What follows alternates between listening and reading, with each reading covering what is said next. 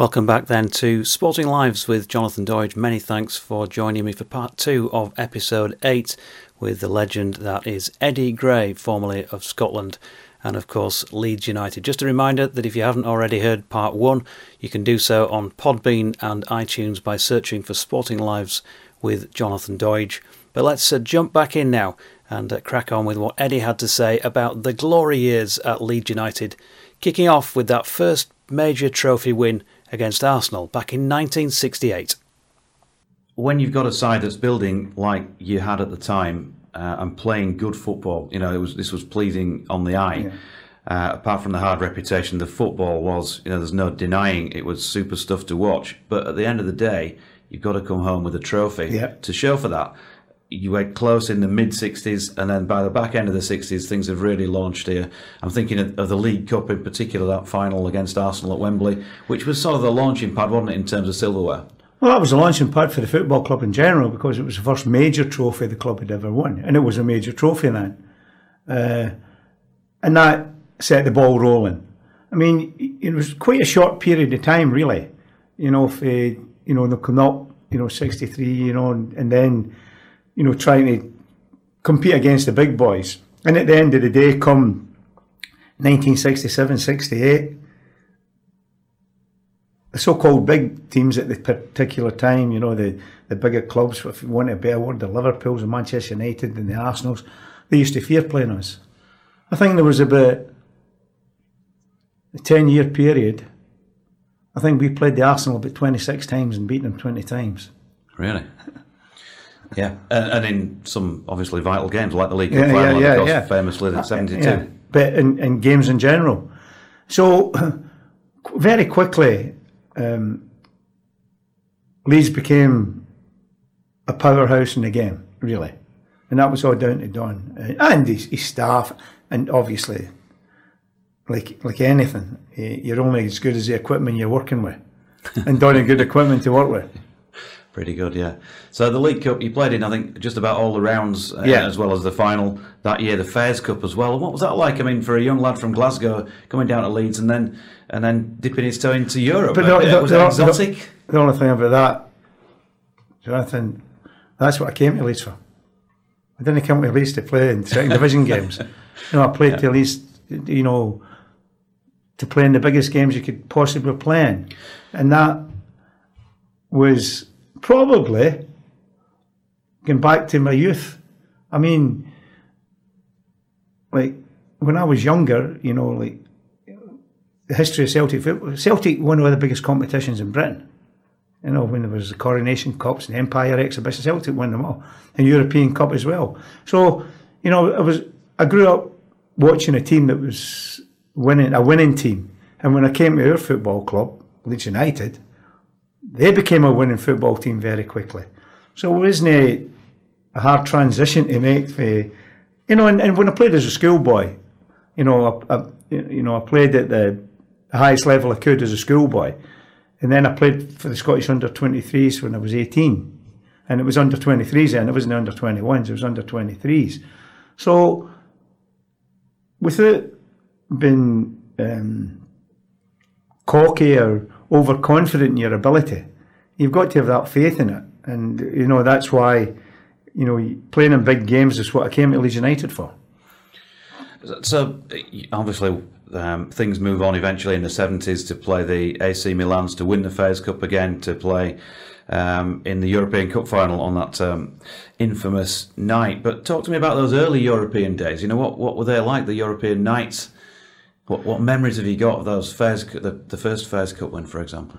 Yeah, they were terrific nights. I mean, when you're playing against, even you back to the 60s, late 60s, the Hungarians were still a strong nation, People like Benny and Florian Albert, they were terrific players. And, you're playing against UPS Doza, who were a top team, and Ferencváros, you're playing against a lot of great players. And it was something, I think, that made the club go forward very quickly. The better teams you play against, the more confident you become. You realise you can compete with the best teams in Europe. And then it becomes a little bit easier to compete it was never easy, but you're more confident when you're playing against the top sides in England as well. So the build up to the games, I mean, as everybody knows, Don was a stickler for, watching teams, and we used to all get a dozier on the teams and who you played against and their individual strengths. And I mean, funny enough, at that particular time, people outside the city of Leeds sort of mocked that a bit. And look at the game now. There's so many analysts going to games and watching, and Don was way ahead of his time for things like that. I was going to ask you about the dossiers, because in actual fact, there's going to be an evening later on this year where I've got Dave Cocker coming along, yes, son of Les, as you know. And he said, would you like me to bring some of Don's dossiers along? So I'm going to get to see these firsthand. But before I do, maybe for our viewers, you can tell us a bit more about what sort of stuff they would say. Well, did you get individual players that you'd be matching up against? Yeah, we'd get a dossier each. Yeah. And we'd sit and you'd look at it. Say right back, central midfield, central defenders. In the opinion of, say, like Sidon and Maurice Lindley, they were the people that would usually go to the games, because we'd be busy playing probably at the same time. I mean, we played basically at weekends and midweek, every year for 10 years, because we're in the latter stages in major competitions. So Maurice and Sid would go and they'd come back and they would drop the dossiers and what they thought, and Don would go through them, and you'd get one and you'd be looking at it. And funny enough, I think it backfired a little bit with Don, because when he went with England, because the players that he went with and joined in hadn't been used to that, and I don't think they really took to it. There's one or two did, there's one or two players that I've spoke to that thought Don was terrific, but in general, it just never happened for them, because that wasn't the way they were brought up. So let's be specific then. If you were playing, I don't know, I don't even know if you ever matched up against him, but let's say somebody like Tommy Smith, right back for Liverpool. Would it be saying Tommy will kick you up in the air as soon as look at you, sort of thing, or what? Would it tell you how he would deal with the ball? Tell you his strengths and his weaknesses. What he thought, was he pacey? Was he good in his left side? And it's the same way. Say defenders, say like Terry Cooper playing against the outside right, Don would look at his dossier and say, not good in his left side, show him inside. But there's certain players, that's difficult to do, even though if they're only, if they're stronger in one foot than the other, because you can always make ways, like you're playing against, players like, George Best and Jimmy Johnson at Celtic, they're players that are hard to stop, whatever you try and do. Do you think ultimately these helped, or were there some players whose heads it might have clouded too much and they just needed to get on with their own game? I think there was maybe a few players that looked at them and took them in, but wouldn't really pay much attention to them. I mean, funny enough, from my point of view, one of the players would take least attention, or pay least attention to it, would be Billy. Because Billy was a one-off. Yeah. Billy played the game, Like he was just confident against anybody he played. Confident against anybody he played against. Whether it be from a defensive point of view in the middle of the park, winning the ball, setting attacks up, scoring goals. He did it all. A bit like Johnny Giles. The two of them could do it all. When you get two players that play in central midfield and they score over 100 goals each for the team, that tells you, a lot about, how they played the game. And there's a lot of talk about midfield players now. Or he's a holding midfield player. Like, to me, a midfield player is a midfield player. He worked box to box, And that's what Bremner and Giles did. You're listening to Sporting Lives with Jonathan Doidge, my special guest Eddie Gray, formerly of Scotland and Leeds United, and more from Eddie in just a moment's time. But just to remind you, if you haven't already heard part 1, then please pop along to Podbean or iTunes, wherever it is you're accessing this particular podcast, and give that a try. And part 3, well, that's going to be out soon. If you've got any particular requests for future guests from whatever sport that may be, could be Leeds United, could be football, but as you know, I cover a range of sports, then please do drop me a line on jonathandoidge@hotmail.com. That's jonathandoidge hotmail.com. And do me a favour as well, please do click subscribe on both iTunes and Podbean. Let's jump back in then. Here's Eddie Gray, part 2. We're going through the Leeds United years, of course. Talked about winning the League Cup and the Fairs Cup in the first instance, and then moving through to that first championship win, because, of course, that was something special, and I'm not dismissing the whole season and the work you put in with the massive points haul you got that year, but just to be there, it must have been something special to be there on that Anfield night where Don told you all to walk towards the Kop. That's we thought a scary moment in its own way. Yeah, we thought Don had lost his marbles when he said that. You know, you're playing away from home, you're playing against your biggest competitors, and you've just won the league there. But to be fair to the Liverpool fans, they all started chanting champions, and it was a great occasion. Never forget it. And, you know, certain players that played that season throughout the season, to me, you know, they don't get the accolades they deserve. Mickey Grady. Yep. Mickey Grady, I think, played 36, 38 games out of the 42 that year, which was tremendous. He was terrific that year. You know, so there's a lot of players that,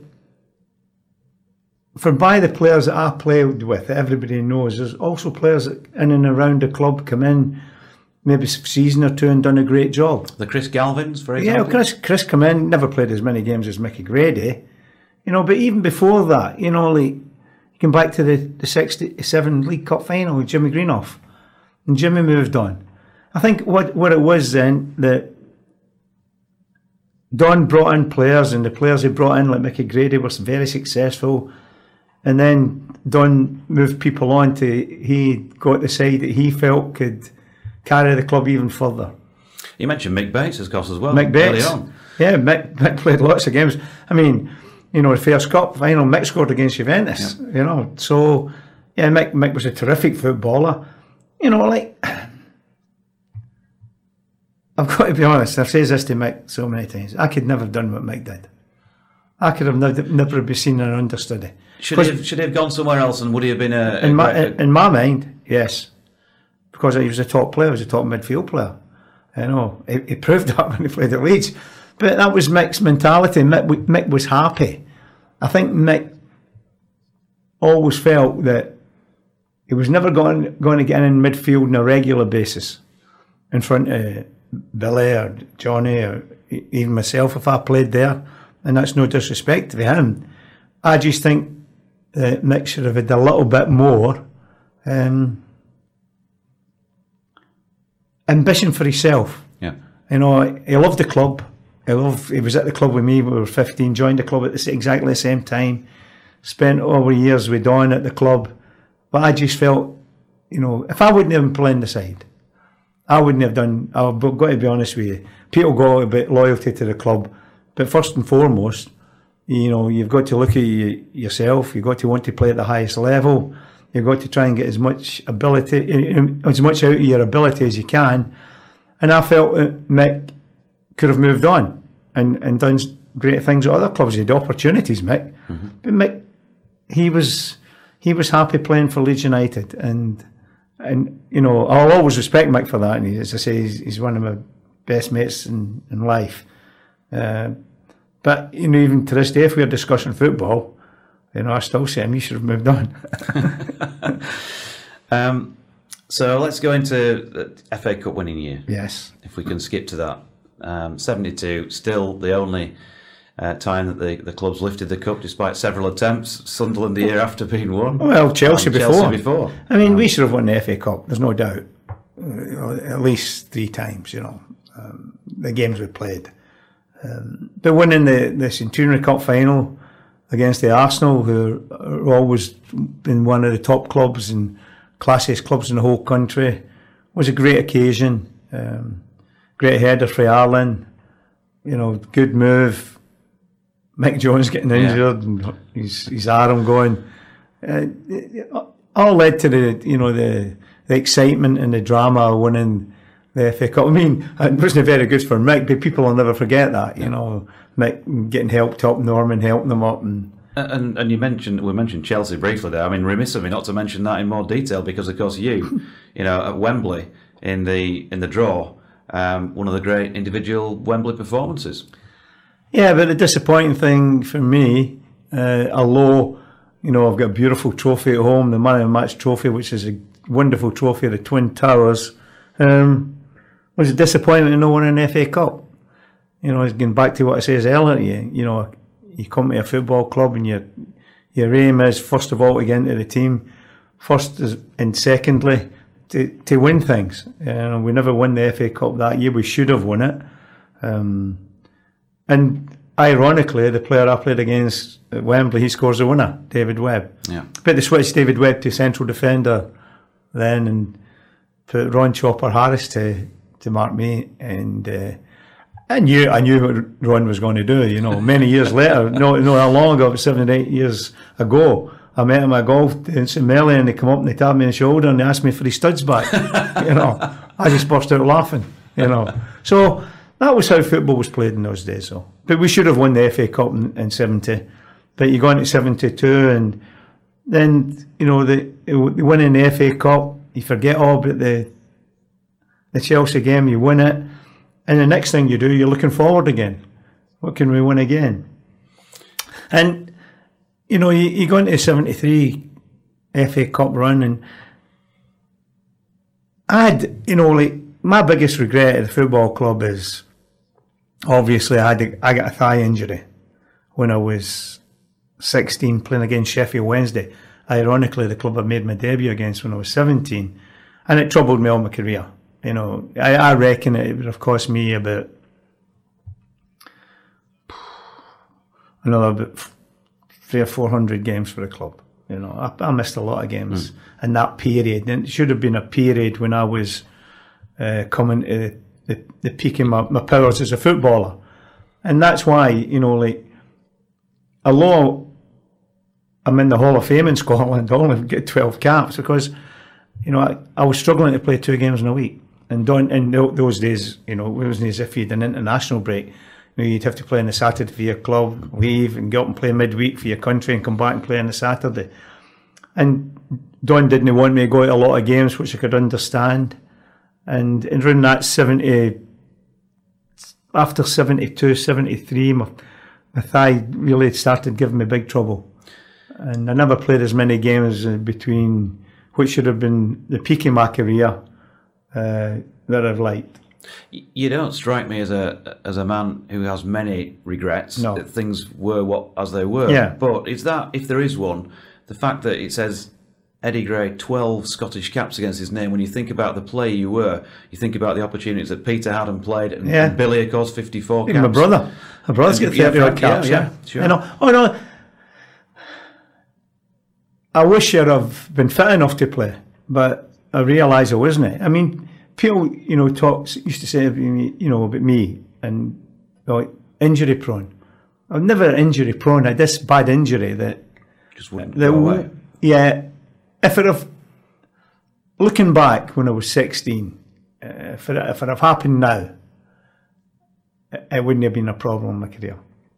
But just going back then, the medical side of things weren't what they were. So probably